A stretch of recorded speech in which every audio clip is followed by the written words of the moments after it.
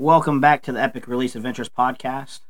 This is the second episode, and today we are going to be talking elk. Talking elk hunting, applying for elk hunts. Got a good story to finish it off of Tim's elk hunt. But we're all back together again, Tim, Josh, and myself. What's up, guys? Back at it. So we'll start off, just talking about some of the stuff going on. Last week we told everyone about our Kansas City Chiefs game, braving the cold weather. Well, this week we didn't have to brave the cold weather since the game was in Buffalo, but our Chiefs pulled it off again. Another Chiefs victory. That's right. I love it. I love 2 words. Wide right. So what did we decide? This is how many years in a row? AFC Championship? 6. 6. So I'm not even Chiefs fan, and I knew that. well, that's good. You're a football fan, so 6 straight. Can't deny greatness as much as I would like to. But 6 years in a row, tip of the cap. yeah. So I know this last week, Missouri Department of Conservation did put out the harvest numbers for this past season. Did you guys take a look at those? Pretty high. Yep. For firearms, Pretty easy to get high numbers when you have 18 gun seasons. well, that's what I was going to talk about a little Extended bit. The number for firearms deer was 326,026.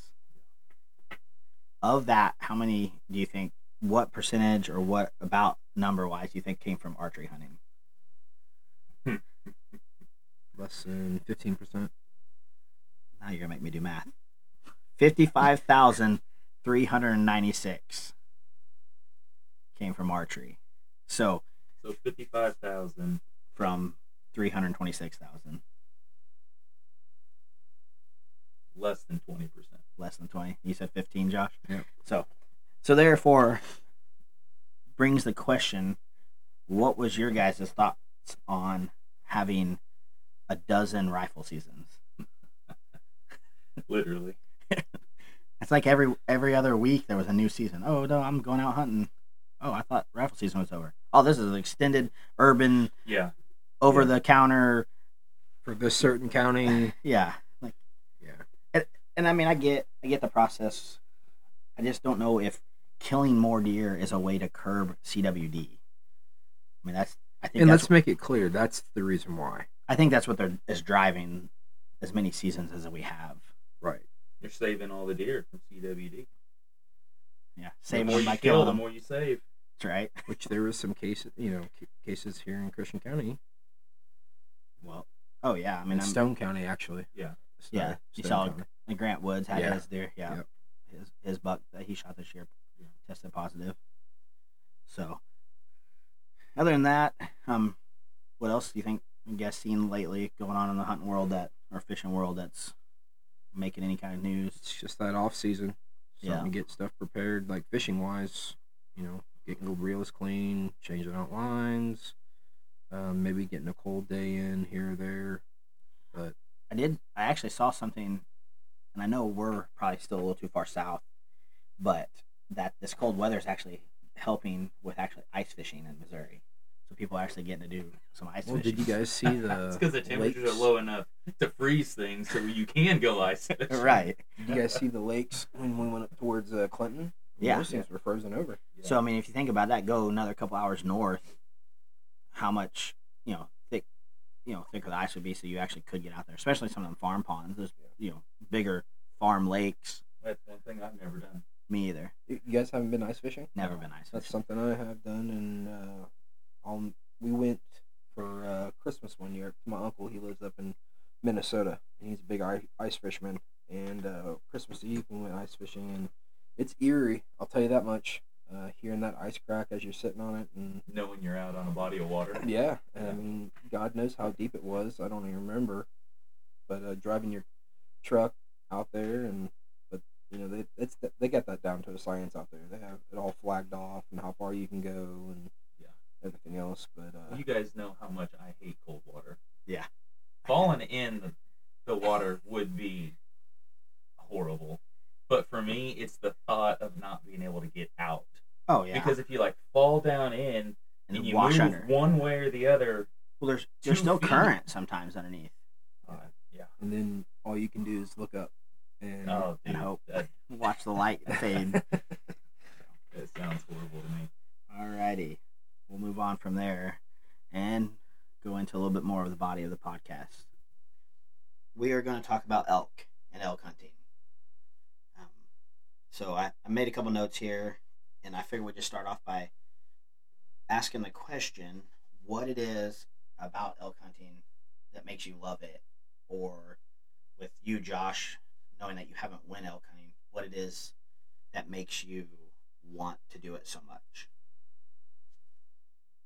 I'll go. So, what I like about it the most, I don't know if I should say the most. What I enjoy about it a lot is just being out west.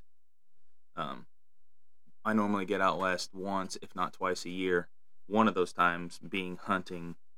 Sometimes the first trip out being a family vacation / scouting trip. But just being out west in general is a large reason why I go. Being in the mountains, being in the backcountry, the different landscapes, air feels different, sun feels different. Getting up in the mountains. So being out in Colorado is the big draw, or not necessarily Colorado, out west is the big draw of why. And then what do you think comparatively hunting whitetail to hunting elk? What would you say you get more excited, or you would rather pursue elk than deer, or is it just a change of venue? And I wouldn't say I'm ready to give up my whitetail hunting, but as far as nerves go, I think just because we're flatlanders and don't go, or haven't been as much as someone that has grown up out there being a resident hunting elk, chasing elk over in the Rocky Mountains ever since they were, a teenager. They've had more encounters with elk, shot at more elk, killed more elk. I think just the sheer fact that we don't have those numbers, my anxiety levels are a little higher on an elk. Okay. So I agree with you about going out west is a big part of it. I love the mountains. I hadn't realized how much I love the mountains until this last year when we went back. I went as a kid, and in high school age, we went elk hunting, like I said, growing up, and I liked the mountains. I mean, it was cool. But never did I realize how much I really enjoyed being out west until me and you were going out that last time, and just as soon as you started seeing the mountains, I got excited and was ready to be I'm a mountain man, kind of thought process. Well, when you go out there and you go in any one of those little stores, you always see a sign that says the mountains are calling and I must go. Yes, there's something to be said about that. I agree. And then also, when it comes to the hunting aspect of it, I enjoy turkey hunting a lot, and I love killing good whitetail bucks. I love archery hunting for deer, but I also really like to interact with the turkey. Growing up here, calling and getting to interact was a big deal to me, and so being able to go out in archery season, elk hunting, and being able to call, move around, and then when you have elk bugling, especially within 100 yards of you, hearing an elk bugle less than 100 yards, it incites something inside me. I'm not even sure how to describe it. Adrenaline rush. Oh, definitely adrenaline. But I'm in there with them. I'm acting like I'm supposed to. Back to my roots and nature, and that's what it is for me. So, Josh, you've heard us talking about it, and you've known about it and stuff. So this year you're planning on trying to get out there. What is that's calling you? Well, part of it just listening to you guys. It's seems to be contagious. The adventure, a lot of it's the adventure. Why do I kayak fish? It's getting to go somewhere where others don't, getting to see things that others do not see. So the adventure of it, trying something new, being around friends, all the above is definitely something that's of interest. And just hearing what you guys, the stories, the story we're about to hear, just makes you okay, yeah, I want to experience this. I want to see what it is, and I'm going to do whatever I can to, do it. I think another thing that really makes hunting out west great is the preparing for it months ahead of time. Because when we say we're hunting out west, we are not going through a guide. We are not using someone to pack us into the backcountry. I'm not against that. I think that can be a great way to get into the backcountry. Great way to get your gear back there. All depends on your fitness level. Depends on your age. Depends on the amount of effort you're willing to put forth. But for me, preparing months ahead of time, using a upcoming trip out west as incentive to change your lifestyle in the sense of eating, drinking, not being lazy and just sitting on the couch, getting some rucks in, Well, I mean, getting ready before you go out. And then it makes, once you get there, you feel prepared. Right. And like we've even taken the steps forward of purchasing goats. I mean, I know, Tim, you've already purchased goats. You guys have 4 out here. And Not just any goat, but pack goats. Yeah, actual pack goats. These aren't your standard small pygmy goat. Most other goats could walk underneath these pack goats. Right. And so, with that being said, you purchased another goat. I purchased a goat, and Josh, you got 3. Josh has got 3 coming. So I mean, we're making an investment into this of something that we want to do. So these elk trips for us, we are packing in everything we need for the week. It's on our backs. Okay, so we're gonna take a quick break, get a drink here real quick, because I want to try something else with this audio. Okay, so everyone just sit tight. Okay, so we're back. I think we just corrected a little bit of our audio. Like I said last week, and we are learning on the fly here. So hopefully in the next couple weeks we will have this all dialed in real well. But as we go, if we hear something, we're going to try to fix it to give you guys the best quality that we can now. So, all right, well, we talked about why we think we love it, or why we think we want to get into it, and what we want to do. So the reason we are talking elk this week and why we're doing this podcast is it is that time of year again. Right, to start applying for elk hunts. Start planning your hunt. And Wyoming is, I think, the first one. It's the earliest deadline. And the deadline is the end of January to put in for a draw elk hunt. And myself and Timmy have been putting in now for a few years. Josh, have you put into Wyoming yet? 1 year. So Josh is 1 year in. Yep. And so, with that being said, today, actually, probably while we're doing this podcast, we're looking into it right now, we are going to put in for Wyoming. Yep. And we have an area that we've been putting in for where we want to go. Timmy has actually hunted this area before. And Tim, you actually took your first archery elk there, right? Yep. And so, with that being said, we are looking into our points today and all of our information. Tim, how many points do you have? Wyoming elk, I have 4 points. So, brushing up on what we were referring to when we say points. For these limited entry units in any state, whether it be Wyoming, Colorado, Montana, the state is divided up into quadrants or into units. And each unit, you can only have a certain amount of hunters, or they'll only allocate so many tags. So, funny thing, I know this is change the subject real quick, but do you remember actually when we began deer hunting here in Missouri, there was actually units then too? Mm-hmm. Okay. You had to buy it because like you could get an any deer tag, which would work statewide, but you had to specifically pick what unit you're dating us that you would shoot a doe. So, there's be a lot of people that remember that, but there's also going to be some of the newbies that had I no could kill idea. deer anywhere. So anyway, a lot of people, as long as they've been hunting in Missouri, they could shoot as many deer as they wanted. Right. And buy as many tags. That's not how it is out west. They'll only allocate so many tags for a specific unit, and these limited entry units, if you put in and you don't draw, then you are awarded a preference point. You can also put in just for a preference point and not actually put in for a hunt if you're hunting a different state or taking a season off or for whatever reason. Maybe you're not able to train or for whatever reason. Or, But that's what a point is. or like me, where I had shoulder surgery. If it was happening in June or July, there's no way I could be archery hunting in September. Yeah. So, Josh, that's what you did last year, right? You just purchased a preference point. Yeah, and I will say, not ever doing this. So obviously, I'm the newest of the group. Not ever doing this, it's can get kind of confusing.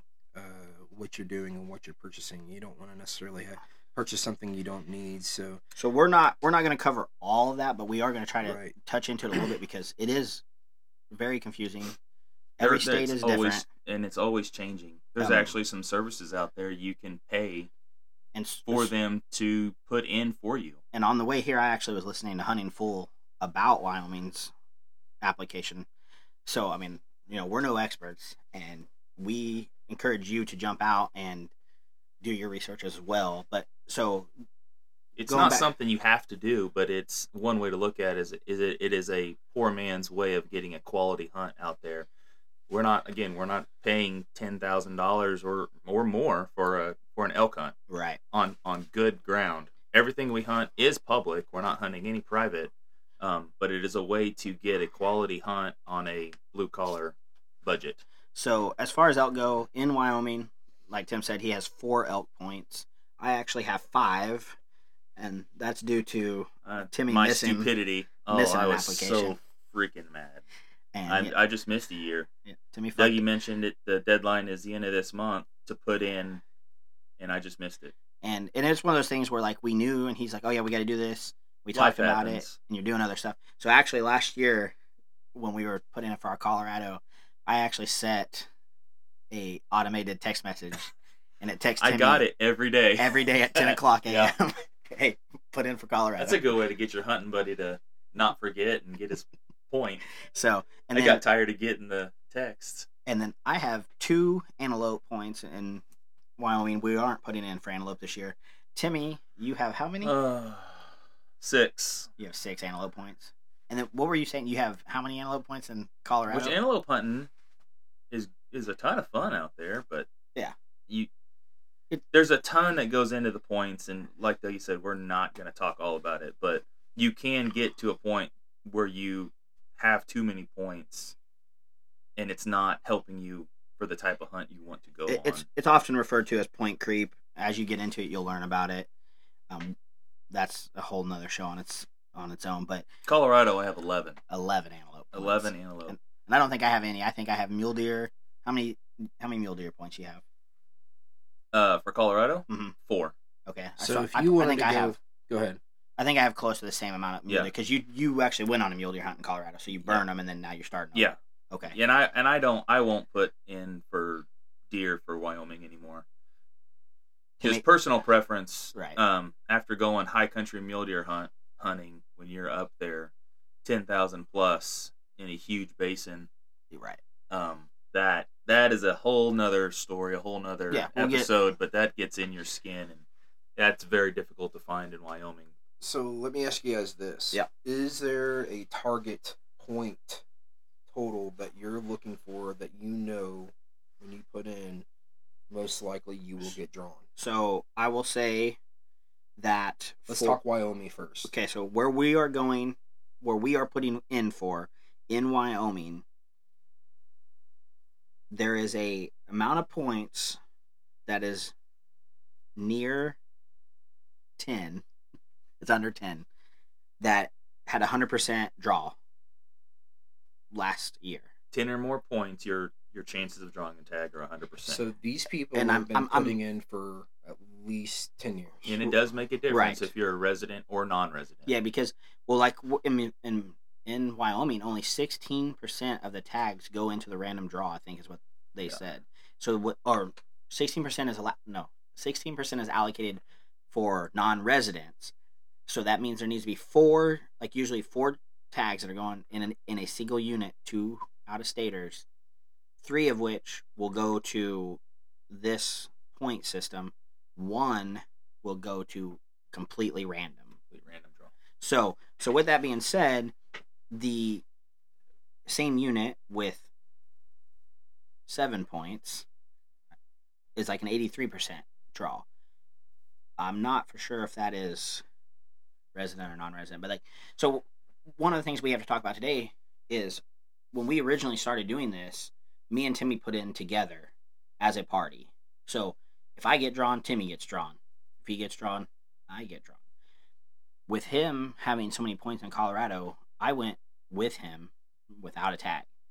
Once we did that, we kind of started talking more about the chances of us both going on a Western elk hunt and both harvesting an elk is very low just due to time. I mean, percentage rates. So we've talked some about just both applying separately and with the forward thought, hey, if you get drawn, I'm going with you. Mm-hmm. If I get drawn, you're going with me. Because, you don't want to go out and do it alone, but that ups our chance of being drawn. Because right now, I would say where we want to go in Wyoming, we are on the low side of our points to get drawn together. We're most likely our chances are in the random draw. Well, with one tag being allocated at that random draw, we can't do it together. So when they see Tim Yoder pop up, but he is tagged as a party, he gets thrown out. Yep, I'm out. So that's something we have to decide. But So to what answer your if- question, though, too, it depends on where you want to go and Right. what type of hunt you want. So Timmy had You how don't many even points? have to have points to go hunting out there It's some, yeah. in some. certain units So, currently, and I how hope many- it stays that way. How many points did you have when you went to Colorado? On this last elk hunt, Yes. over 10, less than 20. Right. So that is putting more than 10 but less than 20 years in buying points for this hunt. And we're not being facetious with the numbers due to We're we just don't not know. telling you where we're going Exactly. because I don't want to see you in my elk hunting spot. That's right. No And offense. it's we want you to go, and we're doing this because we want people to get involved. We want people to put in, but we want you to do your own research, pick your own areas. I don't want to tell you the area that we want to go because we are planning on going back there, hopefully every chance that we get. And we saw 2 other hunters while we were in there, Mhm. and that was very nice. Not seeing 50, so Those were the only hunters we saw. and they were residents. So, But that and was only one was hunting, just like how you were. the only Yep, hunter, both are so. residents. One was hunting. And so that's how we at. So to your point is number depends on where you have chosen that you want to go. Now, what if you don't have points? What if you're like, hey, I want to go out west and hunt? Is there an option? Colorado, most likely. and they don't like that. But right. just statistically, Colorado has the most Over the counter. OTC or over-the-counter tags available. And as a person that has no points, there's options, and we just talked about it earlier before we got started. Unfortunately, we get confused, but Arizona, New Mexico. One of them is they don't have preference points. Every year you put in your new, and you You put have in just for as it good a chance as as anyone. anybody else. Locals? I know guys that have No, put in for there's 8 always years. always residents have a better chance, Okay. but Mhm. theirs is different. And then the other one, So one of them, I know a guy that's been putting in for 8 years has never got drawn, and then another guy that put in 1 year and gets Got drawn the first year. It's just luck of the draw. right? The other one, and again, Completely apologize, random. we don't remember exactly what it is. They have a system in the way that if I put in for 4 years, my name goes in the hat 4 times. So you do have a better chance of getting drawn only because your name is in the hat more often. Yeah, But that still does not guarantee. that's right. I don't know which one. One's brand new every year. The other one, you're just getting extra names. So And it's always changing. It's so always changing. So the best advice is do your research. and get started as soon as possible if you want to get into different hunts. and find a hunting buddy. Find someone else that's interested. So, It just two, makes you two drive. great resources for you guys to do your research same way we have is Hunting Fool, which is a publication as well as online. Like everything, they're going more and more digital. Hunting Fool is great. They have very good descriptions of each unit, good descriptions of the species and what to expect in that unit, size-wise even. And then Go Hunt is also great. Yeah. a great resource. And if you are an elite member of OnX, you get Hunting Full. No. Which one do you get? I don't Yes, know. it is I Hunting am elite member for OnX. I don't know what I have. I mean, I have Hunting Full, or I mean, Go Hunt too. If you have OnX, you get a membership. And I wish Or one of the other. Hunting Full is what it is. No, okay. So that's something to know. Something to know. So you don't have to have points. Does it help? Absolutely. One thing I would strongly suggest, because this is a huge mistake I made, and if I could go back and change it, I would. I was all in on buying points. Where I went wrong was my high country mule deer hunt. In Colorado, I had a lot of points, which was great because it put me in a very, very good unit, and it put me on some really good bucks. But you could have went quicker. I could have went quicker, and that's what I would have done. Because I cut my teeth. My first high country mule deer hunt, the first spot and stock I put on a buck, my very first one, after showing some residents out there some pictures that I later got of the buck when he was bedded, was 180 class mule deer, Which is deer. which is a good deer. I mean, that's a solid mule deer buck. Had I connected on him, that'd have been great. It almost would have been a little too good. I feel like I really wish I would have gone maybe when I had fewer points or over the counter, cut my teeth on a 100-inch buck or a 120-inch buck. I don't care.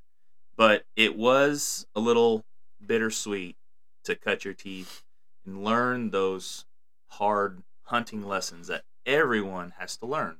I don't care if you're hunting in Missouri or hunting in Colorado, you're going to learn them.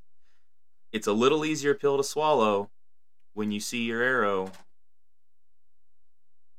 fly right over a 120-inch buck compared to a 180-inch buck. Yes. And the exact same thing happened in Wyoming. Before I made the connection on the bull that I did, I made the mistake on a very nice, very large bull.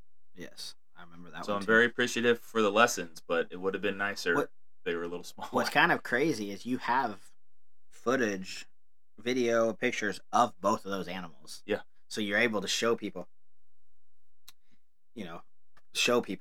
that animal that you've actually missed and stuff. So with that being said, I've already started my application process a little bit. Tim, are you gonna get going on that as well, or we just Yeah, wanna wait, well, you just want to wait till we're afterward? already on the 23rd, so no, I'm going to do it while we're talking right now because I am not missing it again. Okay. BB, did you already buy yours? Not this year. No, but Okay, we're not going to let you forget. No, we're not gonna let him forget, but we're gonna talk a little bit more because we hadn't quite got his some of his stuff looked into prior. Are we going to put in separately? That's kind of the big question this year. For Wyoming? Or do we want to just go No, I ahead? think we should just put in separate because And- we've already decided if I get drawn, you're going, and vice versa. Okay. Just like your wife owes you a a Chiefs game, I owe you a Western hunt for sure. After last year, Well, 2 years ago. we'll get into that story. That is how we're gonna finish this episode. Actually, with that being said, we are at the close to the 30-minute mark. We're kind of doing this. We can do it in the background. Let's go ahead and start. Moving on to the story of Tim's epic elk hunt. That I don't know if I found would us- label it epic. Epic would have been if we had the huge rack coming home you're right. on the roof. But- That would have been epic. It's Epic- a good story. Epic in a way of adventure. And there's lessons And to be learned. I have some brainstorms for the name of this episode. And we'll have to put one of those on there. But let's talk about how we started an elk hunt, the excitement levels, what we expected, what we wanted to do, and then how we came to be in an emergency room in Colorado. Yeah. So, with that being said, we got started. This is the 2022 elk season. 2 years ago. And we started out on Thursday, Middle of September. September 15th. Yep. I mean, it was opening day of whitetail season here in Missouri, but we were packing to Heading head west. west. And at this time, we took your 4Runner. Yeah. And I'm staring at the picture right now of us packed, getting ready to pull out of my yard. And we are packed to the gills. Yep. We had the whole back hatch full, had a topper on, and we were headed west. And Coolers were empty, but we were hoping to fill them. They might have had some they gear weren't in them. completely empty. Yeah, they had some gear in them. And maybe some alcohol in a few of them. Yeah. A couple beers. No, actually, I don't even know if we did that because we were ready to drink Western beer. Yeah. And that's a part of going out there too, is getting to check out. So we'll visit that as we The go. local breweries. So we left on Thursday. It just happened to be that the Chiefs played the Chargers that night. Yep. So our plan was to leave early enough and make it about halfway through Kansas to stop at a brewery/pizzeria and eat and watch the game there. Hayes, Kansas. That's where we stopped. Hayes. Okay. I couldn't remember so. And I remember getting a picture from both of you. Yeah. So we're in Hayes, Kansas. We stop, we eat, and drink a couple brews, and watch the game till we watched until halftime, right? Mm-hmm. Then we were like, you know what? Let's get started. We watched them put a whooping on the Chargers. That game was not a whooping, because I remember how that game ended. Mm. It was down to the wire.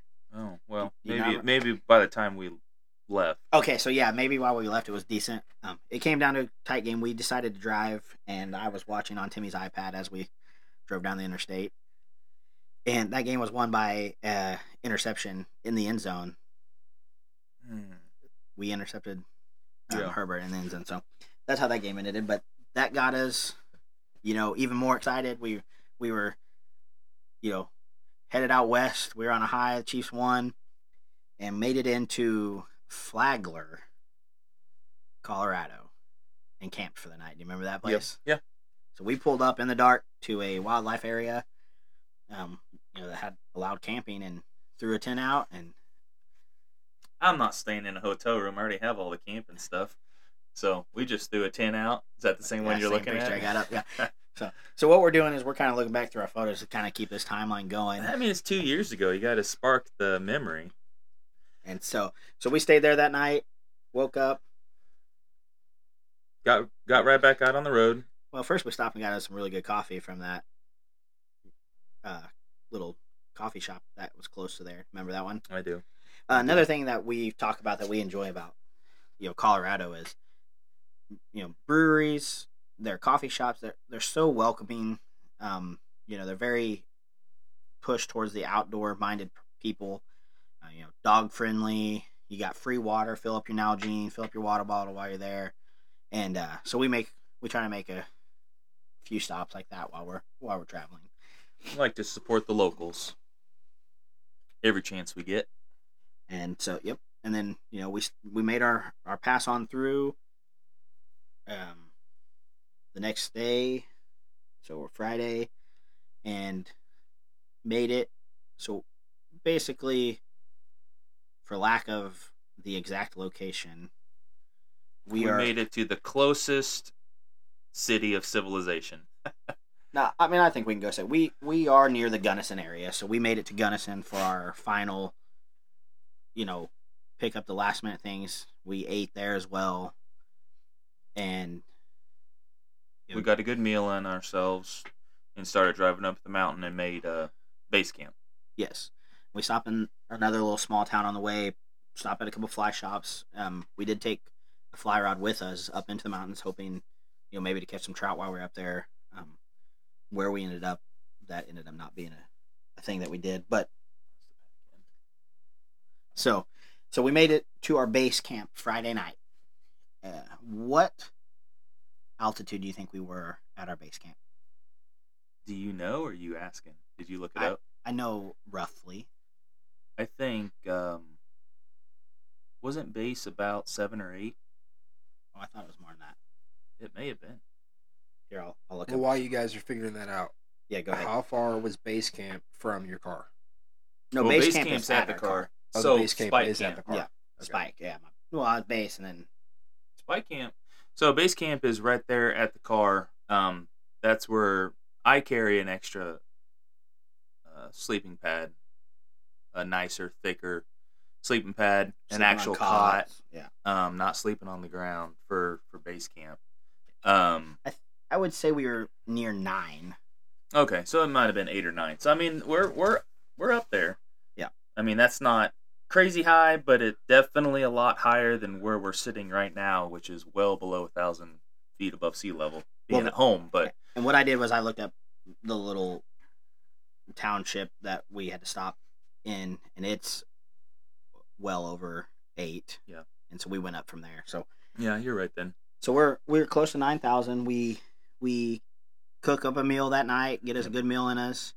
Yep. You know, a good camp meal. Real food. Not no, we fridge. didn't eat that night. We actually ate at a burger place Oh, okay. before we went up, didn't we? No. No, we did. That's when I That made was- the chicken Yes. and rice, Yep. Chinese chicken So yep, we cooked up a good meal. I on forgot. the Blackstone. On the Blackstone. We even had the little, travel Blackstone with us on that. Sit around, get the bow out. You I shot your shot. bow. Yep. Could have sworn I heard an elk bugle. I don't think I did. Now thinking back, but I was Possible. excited. I wanted to hear one. I mean, I guess I It's could have, possible. but There was a few other people that came up in there on side by sides. I think possibly a mule deer hunter had came up in that area. And next morning, wake up.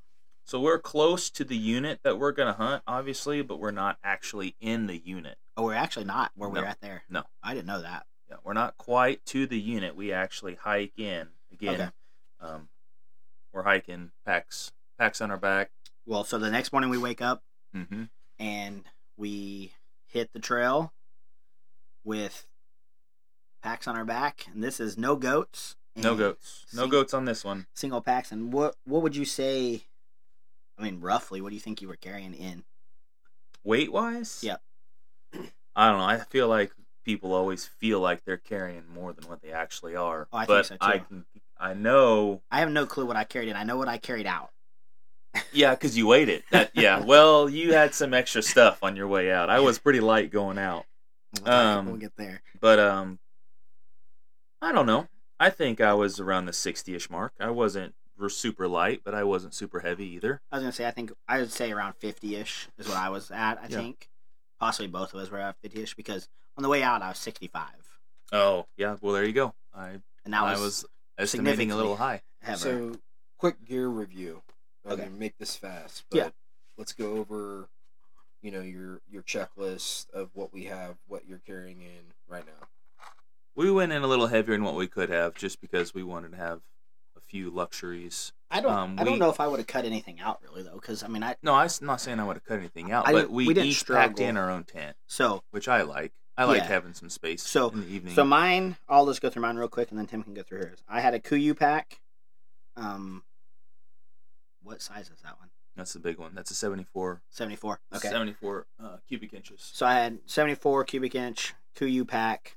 I had a 2-man Spur Light tent. Big Big Agnes Agnes. Spur Light. And then I think I had a 0-degree bag, not knowing whether Yeah. it's a synthetic down bag from Slumberjack.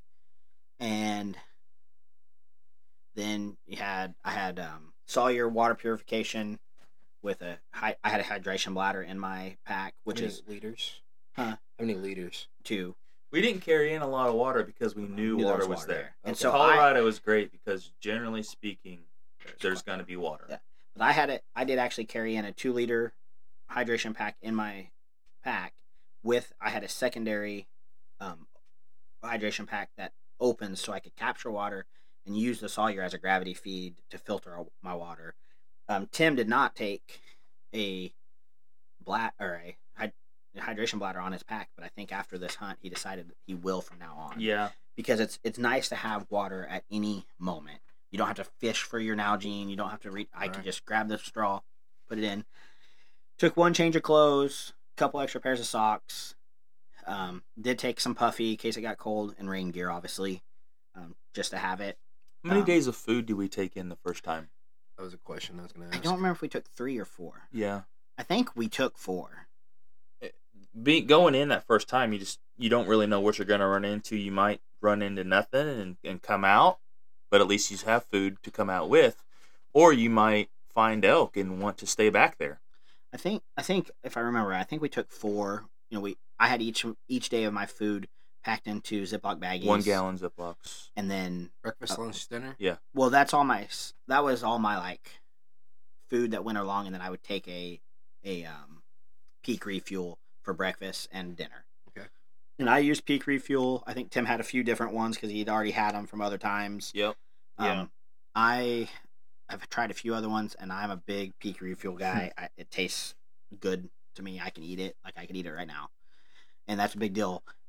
We'll talk about this as we get on this, about wanting to eat and being able to eat. Yeah. I did take a solar panel and a battery pack for my phone. Using my phone for pictures, obviously, but also we use it a lot for our Onyx and keeping our compass and keeping our bearings going. I did not have to carry a bow with me since I didn't have a tag. I had a bugle tube and all of my calls, and obviously bino harness on my binoculars. But that's what I had. We'd switch back and forth who was carrying the video camera. Oh yeah, and we had a video camera. Yeah. You have GPS.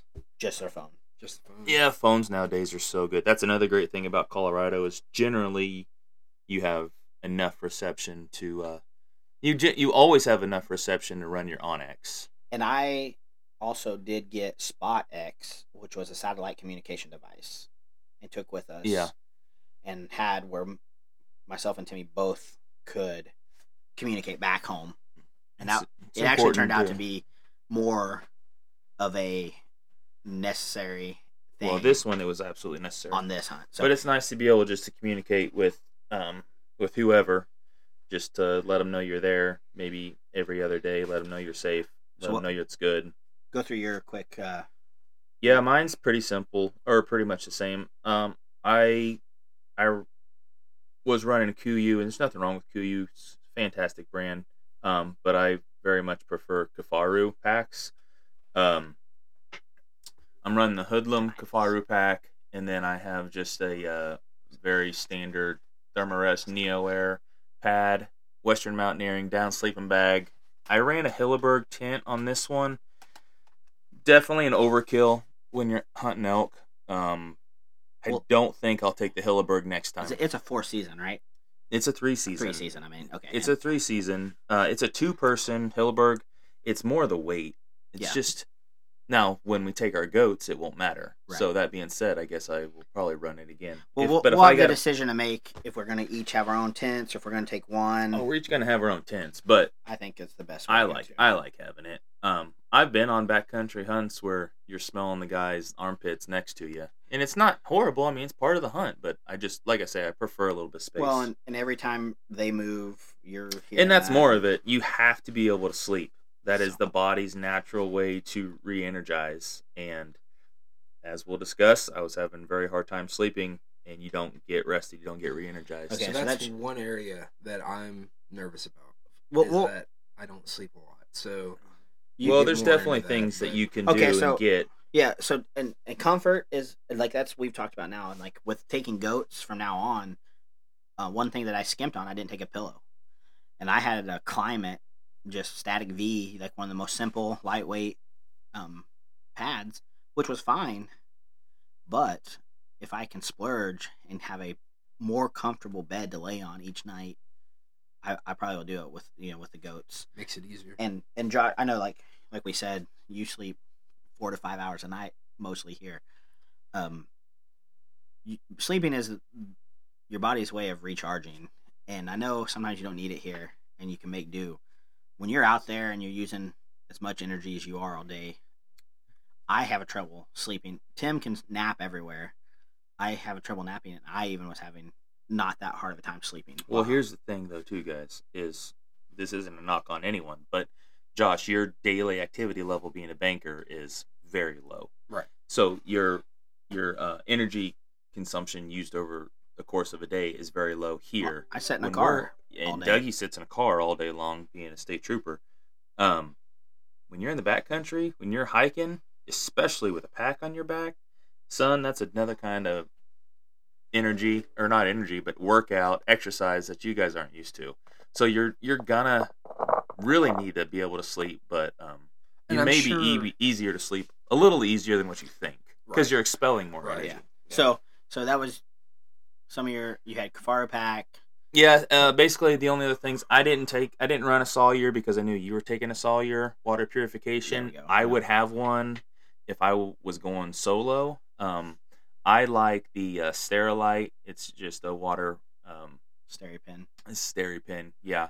I run a Nalgene bottle to sterilize in, and then I like to take bladders.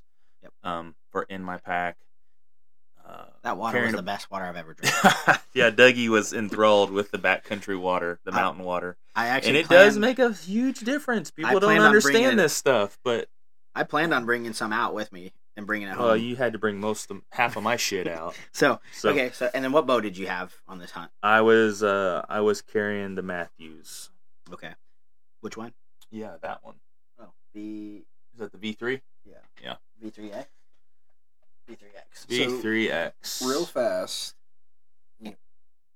I want to keep going with your bow setup just a Yeah, little bit. well, that's kind of where this is going. So you used to be a big Hoyt guy. Yeah. So real fast, let's talk about How the transition. The transition is very simple. Dougie came over, being an asshole, and he was like, "Hey, look at the new bow I got." And I'm like, "Oh, big deal, another Matthews. You've always shot Matthews." He shoots it, standing right next to me, and I look at him. I'm like, "Did you just shoot?" He goes, "Yeah." And I'm like, "Holy crap!" And I'm like, "Let me shoot that thing."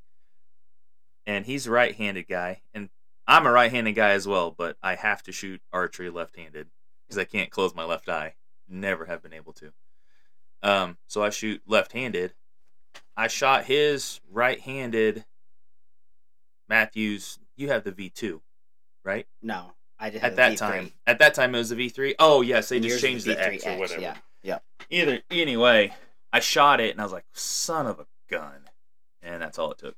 Sold my carbon Hoyt and bought a Matthews. So and so what he's coming down to is just the quietness, low vibration. He just liked the smoothness of the bow, and we all are Matthews guys here now. We don't knock the other bows. You can pick up any bow right now. That's one of the top of the line bows, especially Hoyt. PSE even is making great bows. Elite Archery has really nice bows.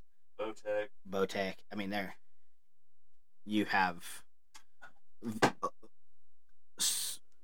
infinite options, and even now, the technology is so far advanced that even your Econo lines of bows, Matthews makes Mission. Even those bows are great bows. So that was us. We're looking at Tim's bow right now. Well, I went and grabbed it because I know you're going to want to ask me questions about it. So the slider. When you're choosing a bow, shoot them all. Yes. Don't go into it saying, "Oh, I want a Matthews. Oh, I want a Hoyt." I don't care if it's neon pink, comes in one color and it's neon pink and it says, "I like big dicks" on it. If it shoots good and has very little vibration and It's your budget. yeah, shoot it. Shoot whatever Run with it. you can shoot You best. gotta shoot what you shoot best and that you're confident in. Confidence is big. So we had the bow. You do shoot a fixed 5-pin? Yeah. It's a removable quiver, but I leave it on. Your pin. How many? Were you Oh, shooting? I'm sorry, the pin. Yeah. No, it is. You have 3, and it's a slider pin. It's a movable 3-pin sight. Okay. One is a slider. Yeah, I same do as what I like shoot. having a movable. So shooting that, I think, is a good blend. Timmy did shoot a single pin movable sight for a while. I do not recommend that. And he but missed a that's few just deer for me. due to Always having to forgetting. adjust your pins. Yep. I've never shot a deer that just walked up and stood there for 10 minutes and At said, 20 "Here yards I am. exactly. Shoot me." So you That's shot not how it works. a 3-pin movable, so that way you could adjust for your longer Yep. shots. What arrow you were shooting? Gold tips at the time? Yep, gold tip kinetics. I really like a heavy arrow. Do you remember? For Do you remember deer, what your, I actually shoot the same arrow for whitetail and elk. Do you remember what your total arrow weight was? Oh, I don't have those notes with me. I don't. Close to 500. Yeah. Okay, I thought so. What broadhead were you shooting while we were out there? Iron Wills. fixed blade. Well, that's all they make. But a single or double bevel iron wheel. I don't remember the name of it. yeah. But it's their solid head. They have vented heads now that are awesome. They also have a wide head. Yeah. So the regular solid blade double bevel with S125s. Yeah. 125 grains in the broadhead, but then I did have some additional weight up front collars. With the collar. So what's the total length of the bow? I shoot a 33. I like a little longer. So that's, something that we talked about. Right. When I was looking and buying the So- lift. So generally speaking, a longer bow is going to be more forgiving, and there's a lot of things going there, brace height and all that stuff. But bows are a little different now. I had one of the original bows that were like 32 inches. It was High Country, and that was before parallel limbs. So the riser on that bow was like 12 inches, and the limbs took up the rest of that length, and every movement was amplified. Whereas now, a 32-inch bow, a 28-inch bow, riser-wise, you're only losing a couple inches. It's not, Well, a lot of that huge. was the string angle on your face too back And in the string day, angle, and yes. they've corrected a lot of that. Right. You don't really have to worry a lot about that. So But we're shooting compound bows. yeah. Not gonna knock anything, but we're not crossbow hunters. And I think crossbow gets people out there. It's not a bad thing. I think there's some. I think you should push to have the most fun, the most rewarding hunt. Personally, I wouldn't carry a crossbow around the mountains just due to the weight of it. Good God, no. So, and cumbersome of it. So anyway, so we move in, we take off, we are on the trail, we head in, we know we are going at least 2 miles back. We don't know if we're going to go further than that. That's our first point of reference that we want to get to. When we take off, you take the slow climb at the beginning, it's just kind of going, and then we hit the switchbacks. And I remember still, we're going up it, and going into the hunt, I was not as prepared as I probably could have been. I stay active. I would say I'm I stay pretty athletically inclined, playing sports and stuff. So I was jogging and stuff beforehand, doing a little bit of lifting. We were playing volleyball a couple nights a week. I playing softball, so I was still staying active. But prior to the hunt, we even had people that knew us, or people that knew us both. But talking to Tim, were like, a specific person that asked Tim, is Dougie gonna be able to make it in the mountains out there? And I carry a little extra weight. I'm not gonna lie. A little. and at that time, I was actually had slimmed down just a hair, but not enough. And but I'm like, I'll be fine. I can walk forever, and I can pack weight. I've been through basic training. I've been through the Highway Patrol Academy. I know how to embrace the suck and just deal with it. So I'm like, I'll be fine. We'll be fine. And Well, I jokingly, I've hunted with a lot of people, and obviously I hunted with you my whole life. But generally speaking, when you put some weight on someone's back, like actual weight, I'm not talking 5, 10, 15 pounds. When you Right. put some weight on someone's back, and then you add an incline to it, people are going to slow down. Yeah. They're embracing the suck. But I was honestly, I got to admit and give credit where credit's due, I was surprised. You do very well. and Better so, than I expected. And so on the way in, what I remember, we did have to break, more going in the very first trip in, and my deal was not necessarily feeling tired or wore out or weak, but more of just I can't breathe. I'm like, where's the oxygen at? And we're getting up there. And then No, your altitude- first deal was we shouldn't even be here because there's no elk here. Yes. So for the first, You tried to get me to turn around at least twice probably on the way in. You're like, we're not hunting, and we weren't no. walking in. We're hiking in. We're not hunting. We were in a very barren area. Just did not look elky at all. Well, where we're hiking in, there are no trees. Yeah. You are at the trailhead. There are trees, and then you hike up and above them. So never knew, but we got up the switchbacks. We crested over the rise of where we were trying to go, and as we crested, like we went over the top and looked down into this valley where, you had the timber, there were some rocks up higher, and it instantly, just changed my mind completely. Like, it was like, oh, we are in the backcountry now. This is elk country. And by that time, we had hiked up the entire way. And now we had a descent. So how much elevation have you gained from when you started to where you're at now? Have you ever looked at what our camp Yeah, was? I did, but I didn't take notes on all that. It's a steady, consistent climb ever since you leave the trailhead. I'll see if I can get it, but I don't. I always keep a hunting journal when I'm in the backcountry as well. And I don't think I wrote a single thing down on this trip. One, because it was pretty short, but two, as you guys will find out here soon, I was not in a good, healthy state of mind. I don't know. I mean, I don't know for sure, but we were over 10,000, I would say, at this point. Don't you think? Yeah. Oh, yeah. And then, so from here, we rise over, and then we start heading down into this valley, back down a ways. Now, things have changed. Moods changed. Excitement levels have changed. We stop, we eat, we head down in here, and we come to a nice little flat area with some trees. Look like someone has camped there before. Actually, someone had camped there with horses before. And we decided to make our camp. And so is this where your strategic level or plan starts, hey, this is what we're going to do? Well, we got into our unit. We know we're in the unit that we want to hunt. This was and then where at that point, you're just looking.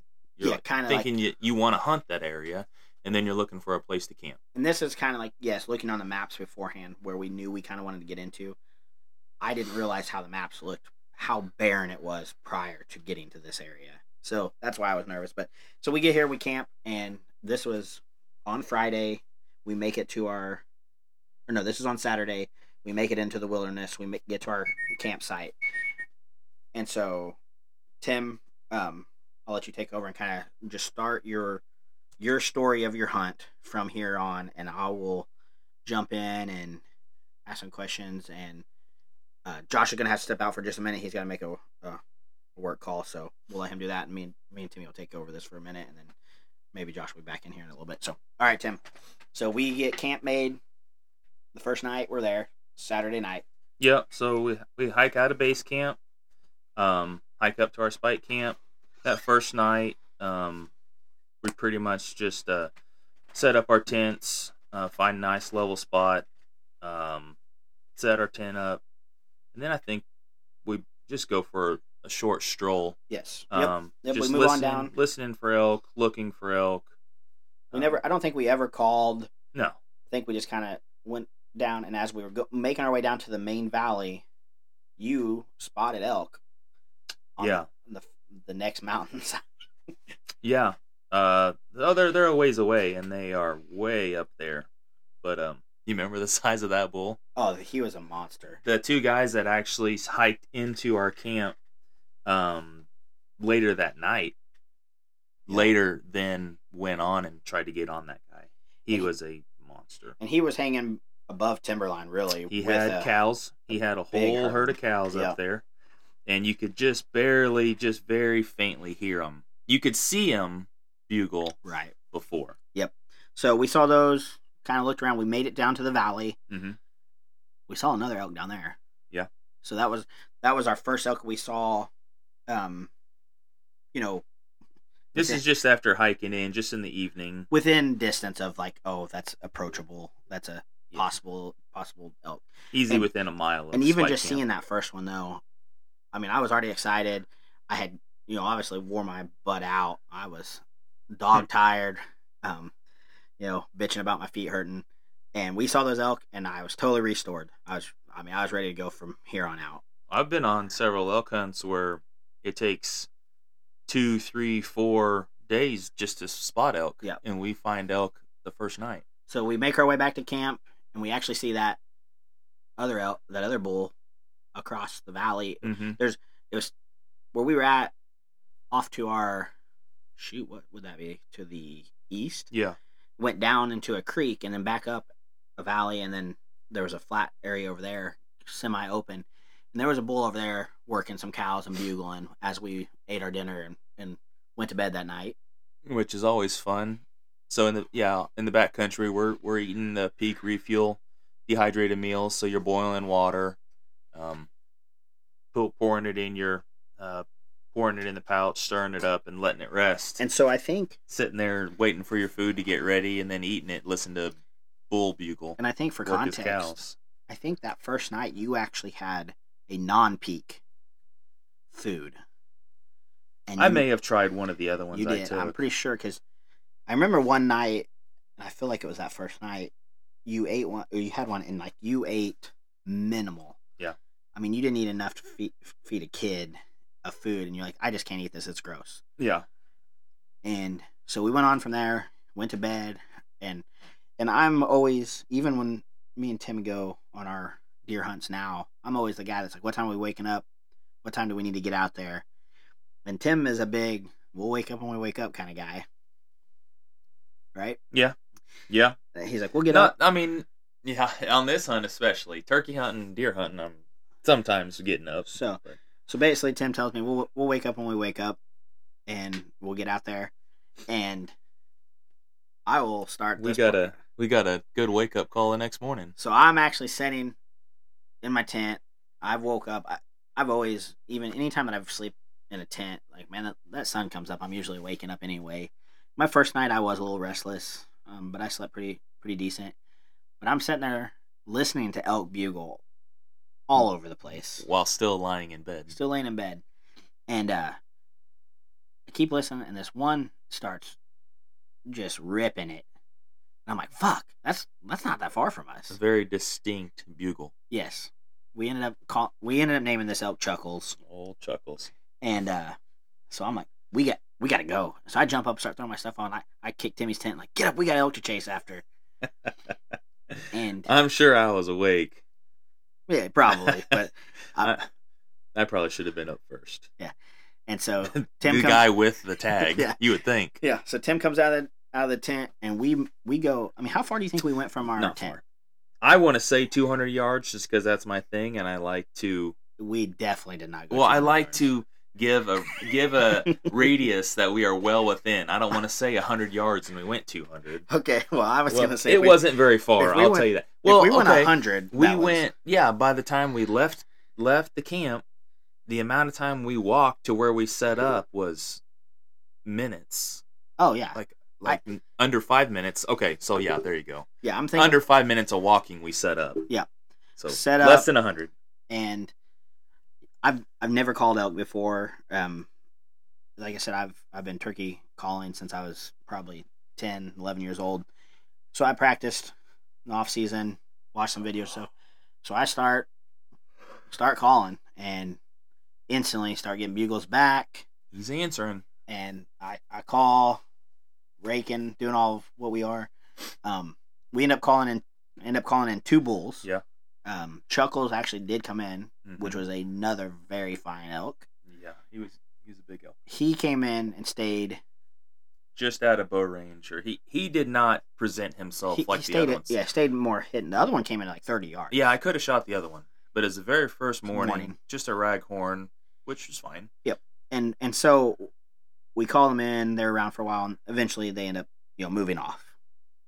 So Tim and I, we then eat breakfast real quick. I mean, first day of actual hunting.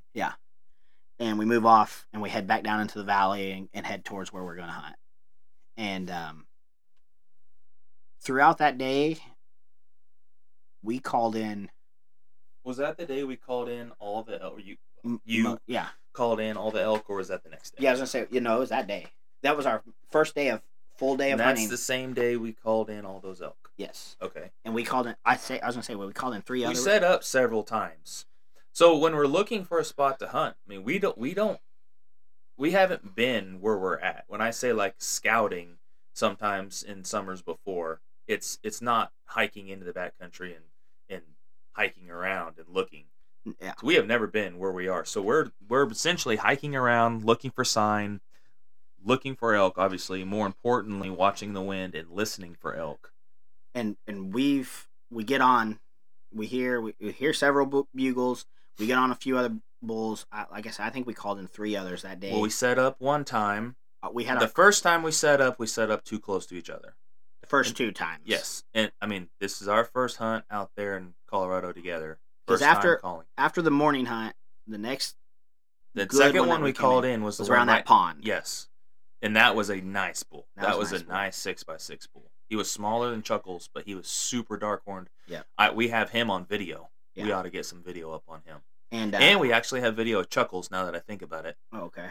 it's not. You don't see him for very long, but you can see the magnitude of his horns. Yeah.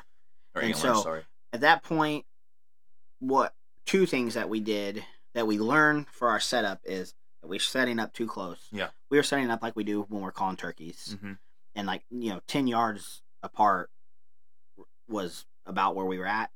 Also, we set up in too thick of cover. Yeah. The big thing with the second one was we just weren't quite on the same page, and you started calling a little earlier.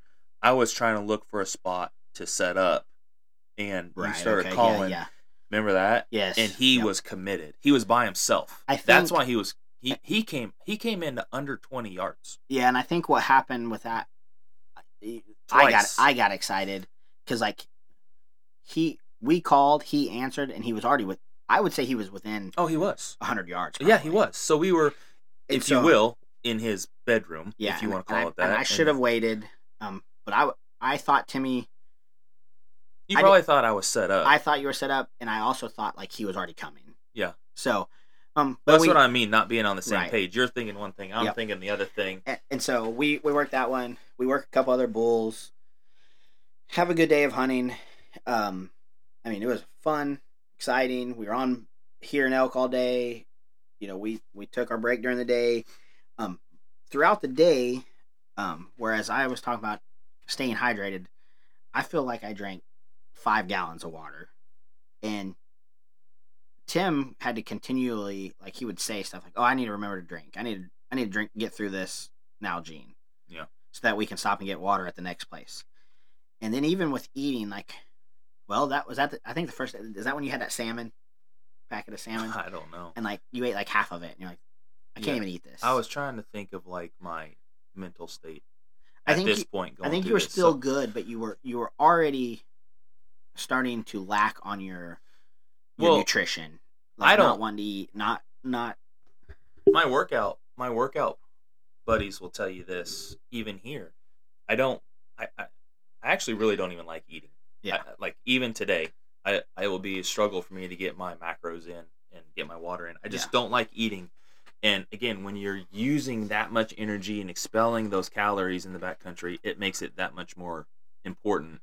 And we can talk about it later, but when you're deciding what to take as far as nutrition, as far as calories, it has to be stuff that you are excited to eat, that you want to eat, that tastes good, because you have to.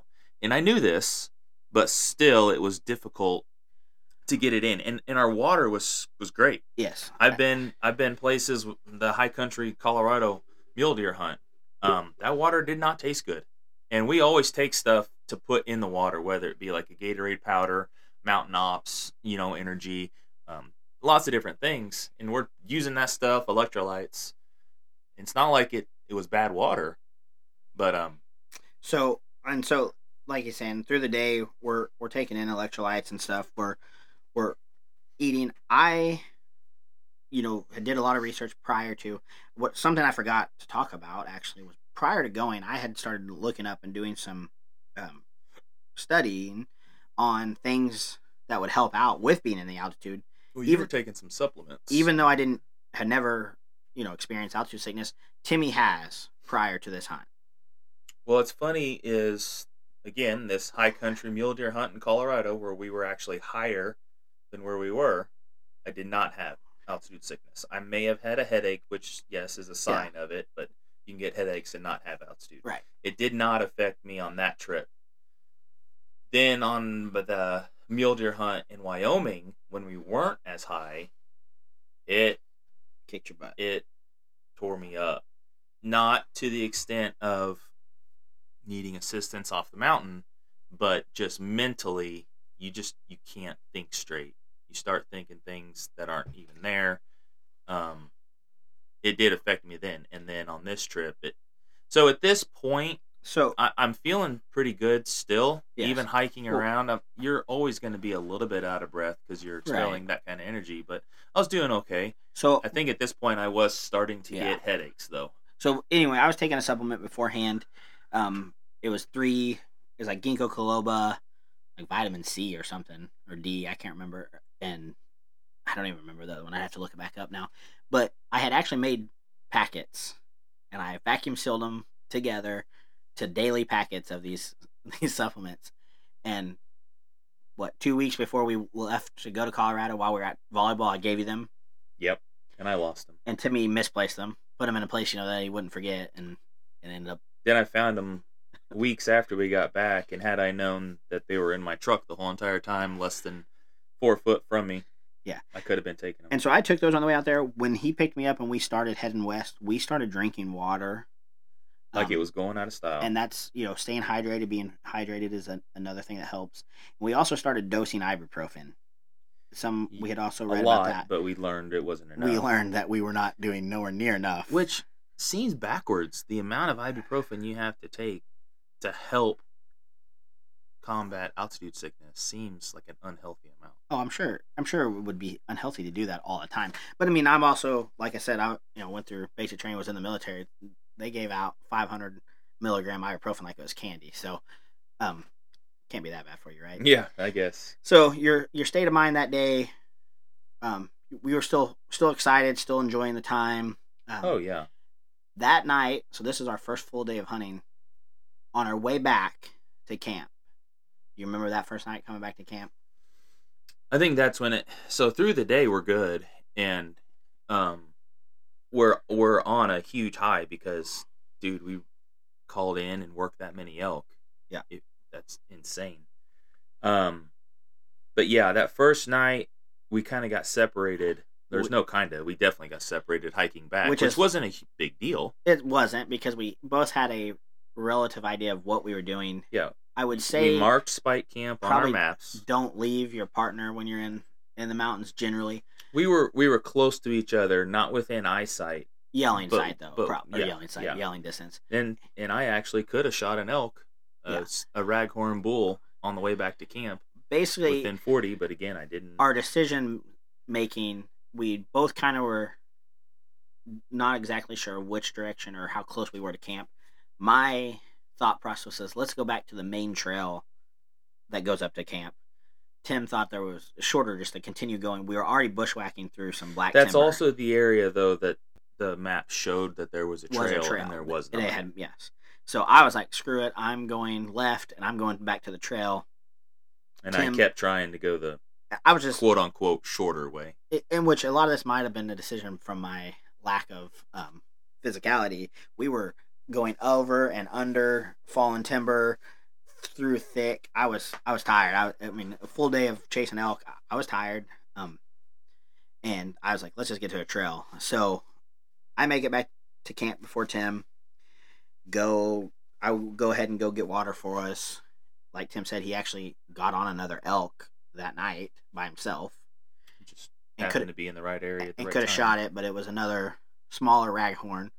And after our day, how it went, we were still very confident that we were going to have a good chance at a good bull. So he eventually makes it back to camp. I think that was actually when those guys came in. It was. So I was wrong. It wasn't the first night. It was.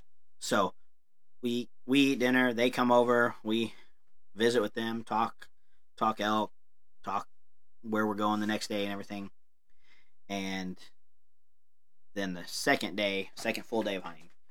So that night, I did have a hard time eating all my food. Yes. Which is not, again, it's not a surprise. I mean, it's not uncommon. It should be for a guy of my size to not be able to eat, but that's just how I am. Yeah. But I think I slept pretty good that night. Yeah. At this point, I do kind of have a constant low-grade headache. Yes. Okay. Constantly. And next day we get up, go after elk again, work all day, work at elk all day, right? Yeah. Yep. And so that night, not the first night, but the second night, we really need to mention our camp buddy. Oh yes. So yeah, Pine Old cone. pine cone. The second night we were in camp, I struggled sleeping for a little bit because while I'm in my tent, I'm hearing something walk around within feet of our tents. Feet as in brushing the side of your tent. Yes, and licking the side of your and tent. hear crunching of eating. I'm not sure what it is. And go ahead, Tim. Oh, it turned out to be pine cone, which was a mule deer doe. There was two of them, mule deer doe and a spike buck. And the spike buck would come unusually close, but nothing like pine cone. Pine cone would come right up to you, and by right up to you, I mean within feet. I'm looking at a picture of her behind me now. Yeah, I have me too. I got pictures of her. But by the end of 2 the foot trip, from our tent, we were tossing sweet tarts and gummy bears feet from us, and she'd come up and eat them. might not be the best suggestion to do, but that's what we were doing. Well, I don't know if it was because she was not, she just hadn't seen a lot of people and she was domesticated, or if is she- everyone. I don't. There was not that many people that went back Yeah, to where we I don't were. It's not like she got fed all the time. So It was strange, but she was no threat. It was fun. that was Saturday. That was Sunday. So Monday we get back into hunting. Do you remember much about Monday's hunting? That's when we are. I mean, we went back the same way. No, actually, no. We go the other way, and that's when we find those big wallows. Oh yes. Yeah, that's we went wallows. and we That's when we found the climbed. big Yeah, wallows. we found the wallows on Monday. Get on some And elk. we hear some elk, and we actually we're calling at them, and we think they're answering.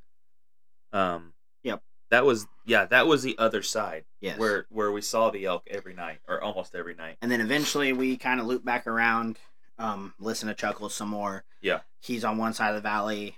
There's a big opening, the open valley in the bottom. We can't cross to get to him. And we can't get on him that day. That day,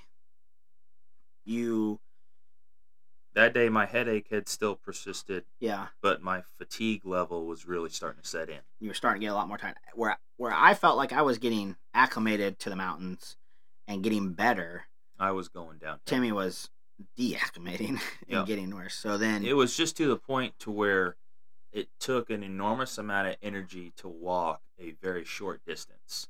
so you And weren't we didn't even. no, you weren't quite that bad yet. Well, no. You were I still wasn't to able the to point make where everything. Yeah, but I'm just saying it did take more energy, or it felt like it took more energy to do something that shouldn't have taken that much energy. Right. So on Tuesday, we wake up, we go down toward our valley, Mm-hmm. and we hear some elk and stuff in the morning, but it was very overcast. And actually, eventually, a storm starts to move in. We can see a storm from the coming in, right? Mm-hmm. And so we decide to go ahead and make a trip out to the car Mm-hmm. to go ahead and refuel on food. Yeah. You remember this? I now? think we maybe didn't take in quite as much food as what we thought, Well, this has been- but we also left food there. yeah, we took about 4 because I don't remember Saturday, why Sunday, we Monday, decided to come out. because of the storm, and Oh. and elk weren't bugling, Okay. and we decided we're gonna have to come out. We looked. I think we kind of looked at weather and stuff, so we're like, it's gonna get better. Well, I know we went out because of that storm coming in, Yeah. but also we wanted to get more food to Yes. stay back there. yeah. We We were wanted going to to the resupply. yeah Because we were going to the car to resupply. because we knew elk were there. So Yeah. we're like, well, this is where we're going to be. We need to go get So we more. decide to make a trip out to the car. We're gonna resupply. We're like, hey, let's go back. We'll eat a meal at the Forerunner. Mm-hmm. Get a good meal in us. Resupply on our food. Take some of the stuff that we decided we don't need out. Yeah. And bring food back in with us. We get to base camp, and it starts pouring. We actually are relatively close, not real close, but close enough. We decided to go into town. We'll take the time. We're not gonna. We had left our rain gear Yeah, at camp. at camp. Yeah.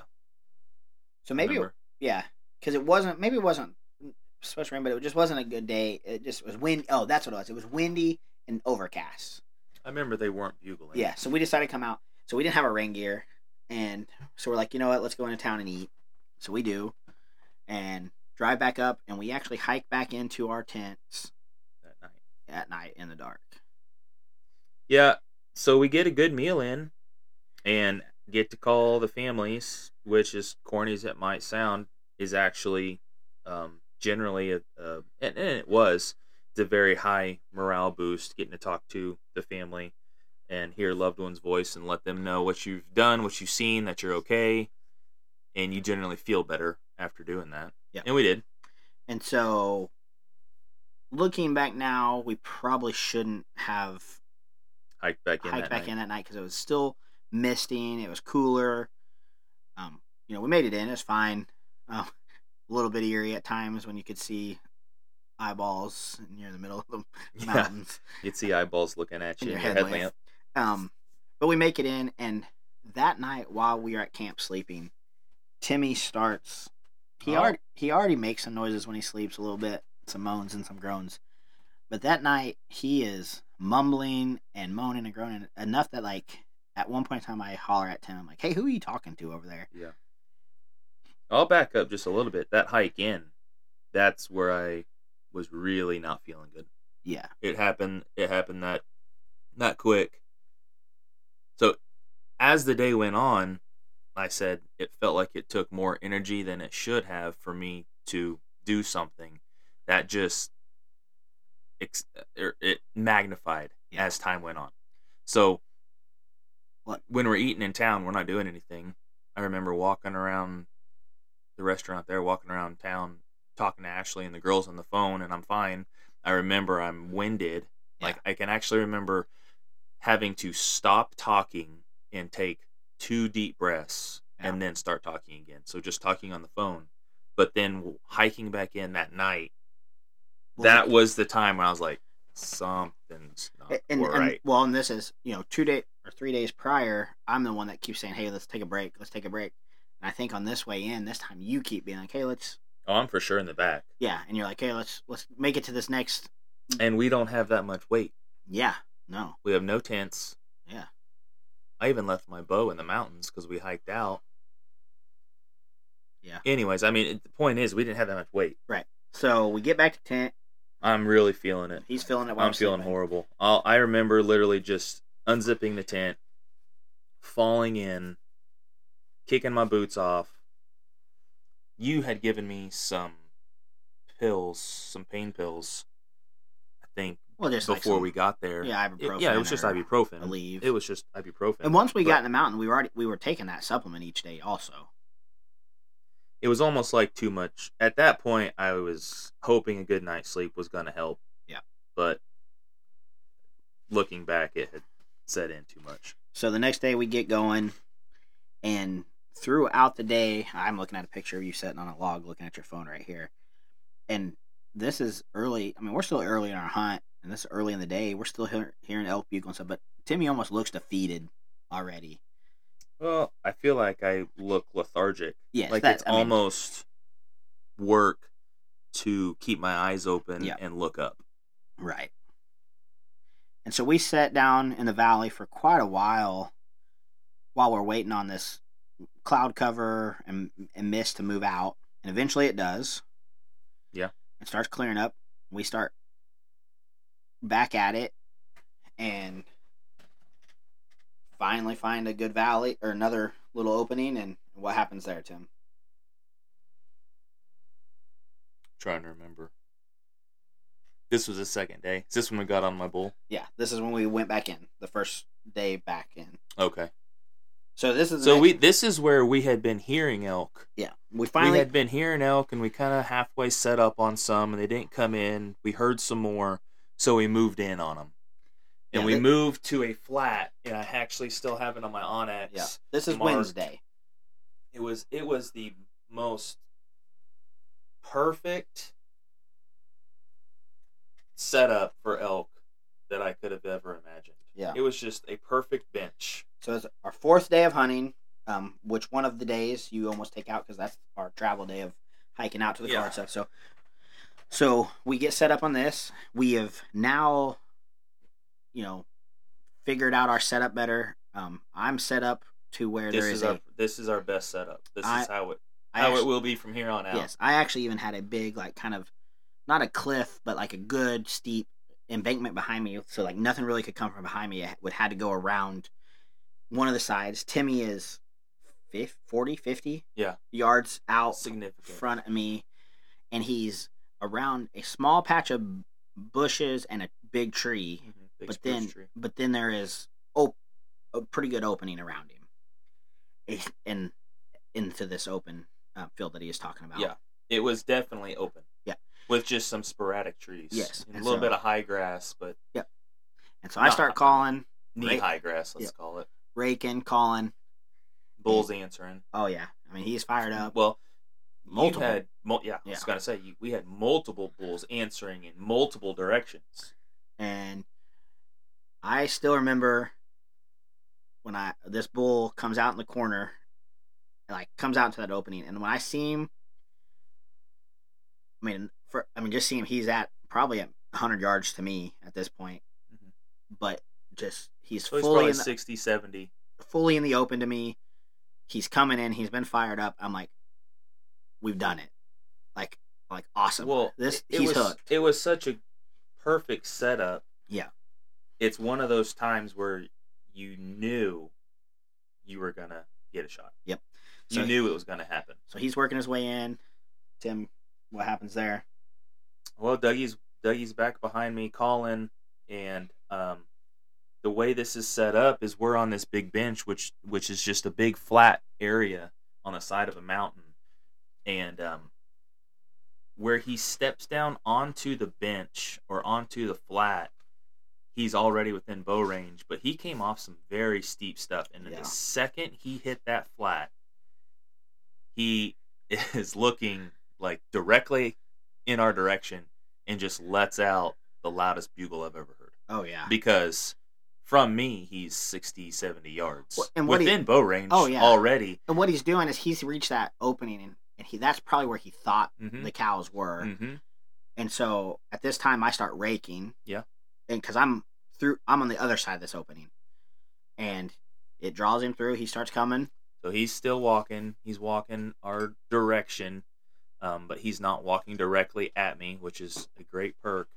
And he gets, so I'm ready. And at this point, I am not at full draw, but I am clipped on and telling myself, stay calm, stay calm. You got to make it happen. You'd already pre-ranged. Yeah.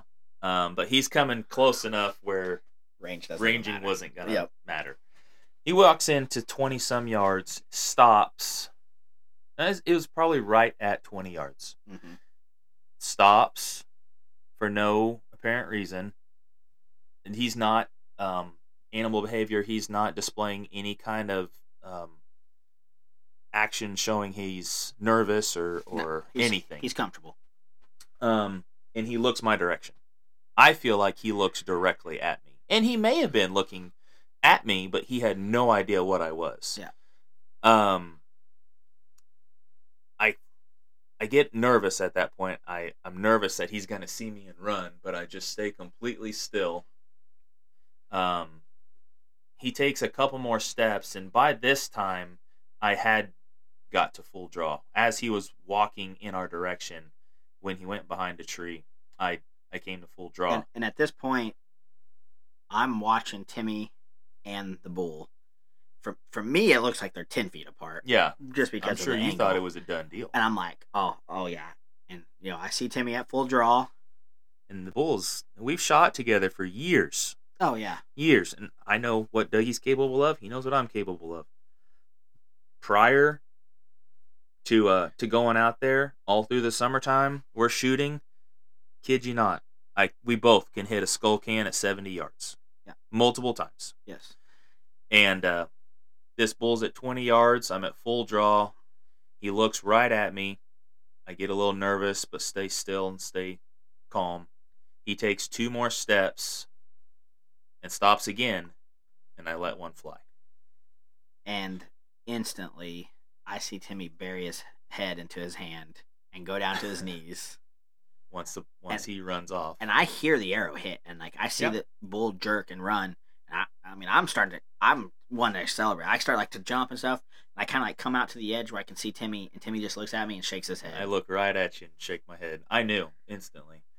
I'm shooting those iron wills, and it's the best quality broadhead I've ever shot. Sharper than crap, and it slid through that bull like hot butter, just a knife going through hot butter. And But the problem was the problem was the placement. So at 17 yards, fully capable of hitting a skull can at 70, I hit that bull square in the ass. It went through hindquarters. both hams, just zipped through him. He didn't even know what had happened.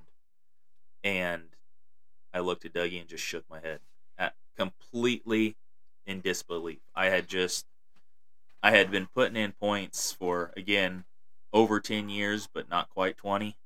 And I wounded an elk, which is part of bow hunting. I'm not going to make any excuses for it. Looking back, I know exactly what I did. But it took us a while for two veteran bow hunters who've trailed hundreds of animals. It took us a long time just to find blood. And we did. We trailed some blood. I was praying for a femoral artery hit, but didn't blood, get it. No, blood definitely was not heavy enough. He went down, then started circling, and then started going right back up to where he came from, which was He went super down. He went steep. down the mountain. He never laid down. Yeah, He no, never he went once downhill. I don't know that he even stopped. I don't think he ever stopped. A lot of times, big game animals will stop, try to collect themselves, possibly thinking, "What the heck was that? What the heck just happened?" And you'll find a pool of blood. He never stopped. So we work our way from there. Keep trying to get on some elk, and as we are, so now on top of Timmy already feeling bad, health wise, he's down in the dumps from this elk. And my dick was in the sand. I was defeated. Yep. 17 yards to miss a. This is not a giant bull by any means, but it's 3 times as big as the one I shot in Wyoming. I'm not as versed in scoring elk as nearly what I am whitetails and not mule deer, but he was a nice bull.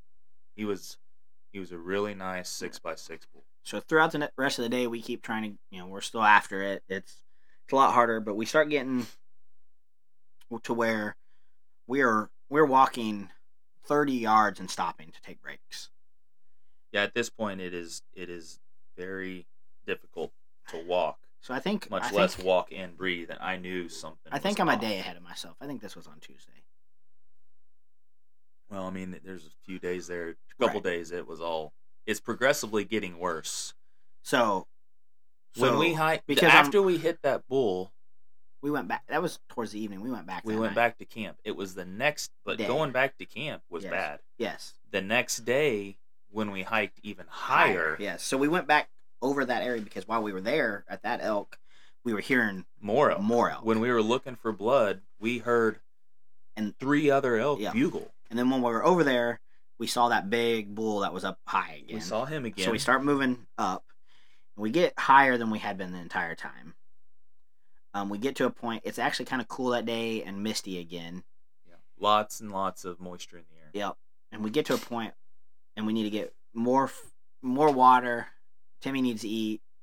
We get set down, and I'm gathering water, and Timmy has put on his puffy. I have every stitch of clothing I have on me, and then takes in my pack on. Yep, and then takes my puffy coat and covers himself with it. I am freezing. And he's sitting there shivering, and you weren't even cold. No, I wasn't cold. And we're talking, and like his mental state was very down. And like I'm asking him questions. He's by this time he's starting to message his wife on the Spot X, and he's already told her how he's feeling. Just saying, I'm not feeling good. It's hard to breathe. So she starts probably crap I should not have been. Yeah. So she starts researching at home, to where she's starting to tell him, "You need to get off the mountain. Tim's not really ready to give it up. I keep asking what he wants to do, and at this point we have left our camp, went down through the valley, and way back up the other side. And I said, well, I don't care what we do, but we got to start making our way back towards camp, because if you can't make it, I can't carry you back to our camp from here, because we are a long ways away. Well, that was the furthest we had ever got from camp. So we start going down towards the valley. And I would walk, like I said, 30 yards, 50 yards, and I would turn around and Timmy would be stopped. Halfway, maybe. Oh, yeah, and sometimes not even that. And so I'd wait, and he'd walk, and he'd get halfway to me and stop again. And we keep... At its worst, I had maybe 10 yards in me at a time. Yeah. And so I started asking Tim, hey, what do you want to do? Like, and he's like, I don't know. I'm like, well, this is your hunt. I at this point, I knew we probably needed to get off the mountain, but I didn't want to make the call because it wasn't my hunt. I wasn't the one that spent my points, my money. So we start working our way, and at one point in time, Timmy looks at me, he says, I feel like every 30 seconds, my brain just resets. And by this point, we're down to the valley, and I'm like, all right, yep, we need to go. It was just like lack of better words, it was a reset. Yep. It almost, like, how when you take a nap, you're not a big nap taker, a little more so now, but when you take a nap and it's one of those naps that doesn't really do you that much good, and it feels like everything that happened prior in that day was a different day. Yeah. That's how it was, but it was every 30 seconds. Every 30 seconds felt like a new day. So, and I had no more energy. Yeah. I had no oxygen. It felt incredibly difficult to just breathe. So at this point, we're down to the main trail that goes back up to our camp. Did I take your pack or did I take your bow? You took my bow. Took the bow. Well, first you stuffed those smelling salts in my face. That was not pleasant. Yeah, well, there was at times where we were stopped and resting. Tim would, he was like fading in and out of like sleep, consciousness. It was. I'm no medical professional, but I'm a first responder, and there are times where it was looking pretty vague. So I take his bow. He just has his pack on, which we're really light at this time. I'm like, hey, I'm going to camp. I'm gonna start breaking camp down. Just follow the trail. If I get camp broke down, I will come back down the trail to you. And I get back to camp, start to break down camp. The guys that we had met in there, one was an EMT and one was a firefighter. And they come over, and I'm talking to them. I'm telling them what's going on. And I tell them I'm just going to take him into town. And they're like, well, what? You might just need to stay here tonight. And I'm like, you think we just stay here? And he's like, yeah, and then go back and, maybe go back tomorrow if you want to go down. He's like, it's about to be dark, this and that. I'm like, I don't know. He's bad. And about that time, Tim comes stumbling into camp. So they start doing some vitals and checking different things, asking Tim some questions.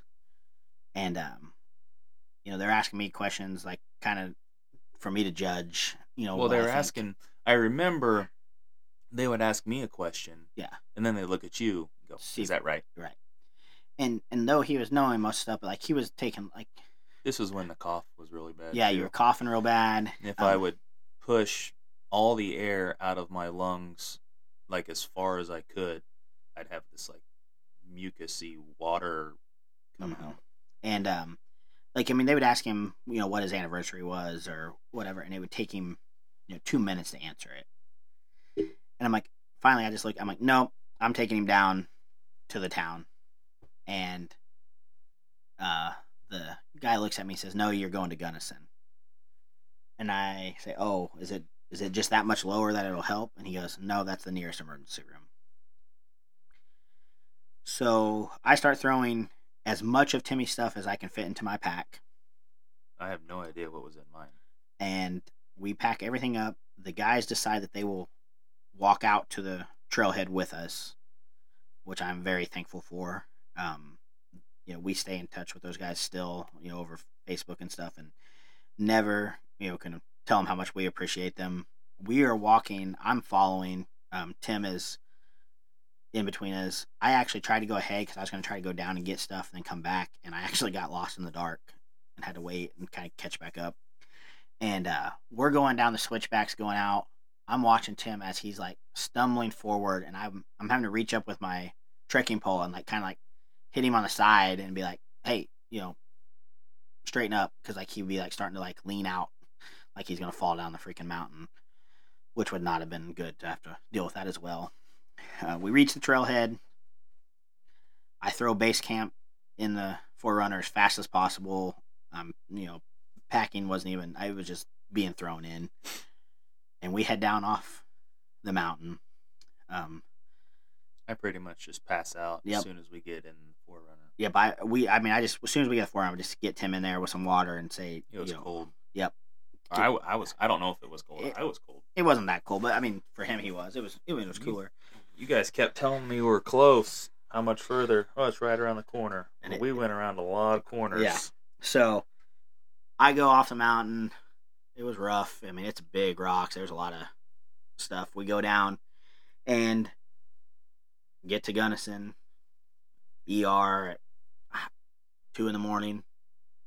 I have no idea. 1 in the morning. I don't know. It was late. Tim ends up on a high pressure oxygen mask for 7 hours. I don't know. It sucked. It I- hurt. I end up going to a motel room.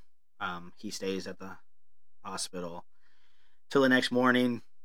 Come back in. They, basically said that he had severe altitude sickness and they took a picture of his lungs and they wheel it in, and I can just see the picture. No doctor, and I'm like, Tim, your lungs are not supposed to look like that. And my mom actually died of a lung issue, a lung disease, and so I've seen my share of lung x-rays and stuff, and his didn't look far from it at the time. It didn't look like. And he stays at the hospital. I come back and get him next morning. We leave. He wheel him out. He's carrying wheeling out an oxygen tank. He has to leave with an oxygen tank. They wouldn't let me leave without that stupid oxygen tank. I was so pissed. You were, but I definitely think you needed it. Well, 50%. Yeah. They said I was down to 50% lung capacity. Yeah. When they said that, I said, I told you it was hard to breathe. Yeah. So we make our way out, get some breakfast, go do some souvenir shopping. You went and did some fishing. I did get a little bit of trout fishing in. We stopped. We knew that we were going to go make it back as far as Colorado Springs that night. So we just kind of took our time. Tim didn't do anything as far as any kind of effort. And we make it back to Colorado Springs, stay the night there, and then head home. And so now we have the story of how I would say if we would have stayed a day longer, we were using the emergency button on the Spot X. Yeah. And they were sending in, horses or a helicopter. Yeah. Yeah, it was definitely eye-opening experience. Like you said, we can't thank those two guys enough. My wife calls them my guardian angels. I don't think it's just by chance that the only two guys that we saw back there wander into our spike camp, same place that we had set up. They asked if they could stay close by. We said absolutely not. No big deal. And two super cool dudes, and just coincidence that both of them are medically trained. But like Dougie said, without them, probably wouldn't have got off, or it would have been much more difficult to get off that mountain. Oh yeah. But it can happen really, really fast, and it can. What was so surprising to me was that as we've said, I'm very physically active. Yep. Like I'm leaving here in a little bit to go to the gym, and I'll be there for 2 hours. Me and my two workout partners, we train a minimum of 2 hours, multiple times a week, anywhere from 3 to 4 times a week. And no knock on anyone, but Dougie just didn't have the time to do that much training with his career and everything, and sits in a car, so he's not near as physically active. So you would think, I thought, if one of us was going to have an issue, it was going to be him, or more likely to be him, and it was the exact opposite. that altitude sickness or severe pulmonary edema does not care gender, race, activity level, how fit you are, how heavy you are, what your muscle mass is. It does not matter. And so with that being said, we don't say this to divert anyone from going to the mountains. We're just a story, and it's something to be aware of. And there are ways to battle it. We've actually already been to the mountains since this. We plan on going back this fall. There's actually a medication you can get from a doctor, I did get it. and had no problems while we were out there in June. That being said, when we go elk hunting, he will be taking the medication. The thing about it, though, altitude sickness, you can have it 1 year and go back the next year and it not affect you at all. Yep. And the next time we go out, it could be Dougie that gets it. Right. But I'm Scottish and I'm a Highlander. So. He's from the Highlands. so I'm hoping that doesn't I ever think kick my the butt. most important thing is to be aware and know what to do, know the signs, and know what you need to do And know- if it starts to set know your in. limits, talk about it, and know like, hey, if it gets this, we're coming out. And that's something. I mean, even if it was my elk hunt, actually, if it was my elk hunt, we possibly might have even headed out earlier because I didn't want to make the call on his hunt. Like this was his deal. I didn't want to cut him off. So Well, I did not want to come out. You Right. knew that. Neither one of us wanted to come out, but I really didn't. Right. After spending that many years, over a decade collecting points, more than that, we had put in the time. yeah, and More than unfortunately, that, we had found elk, yeah, and we shot elk. we had time. Unfortunately, it wasn't something that he was going to be able to go to the hospital and then go back. Like, Yeah. even when we came home, it was a few weeks. I mean, it was probably a month before you were back to. Yeah, I came home and I could definitely tell a difference in my cardiovascular capabilities, lung capacity, in working out. But you know what I think of is, had we connected on an elk, Work it. I don't know if we would have been able to I get don't it know. out. The only thing would have been is a day earlier. I mean, we might have, if you would have got the one that you shot, we might have started. Yeah. And we might have got some of it out. Well, I mean, we would have definitely been on an emotional high, Yeah. a huge high, and that would have helped, but that only lasts so long. Well, hopefully, the story is entertaining enough for you guys. Yeah. It went longer, but I think it's a good story. I think people will enjoy listening to it and learn from us. Stay tuned. We have talked about in the next little bit having some guests and maybe doing some shorts, short little podcasts where we have a guest that comes on and talks about something, and starting to put these out. I know last week we talked about maybe doing 1 a month or 2 a month. If we can keep content coming, we might put out these a little bit faster than what we originally. With that being said, enjoy the rest of your day and come back and listen to us yahoos talk about our experience. Later.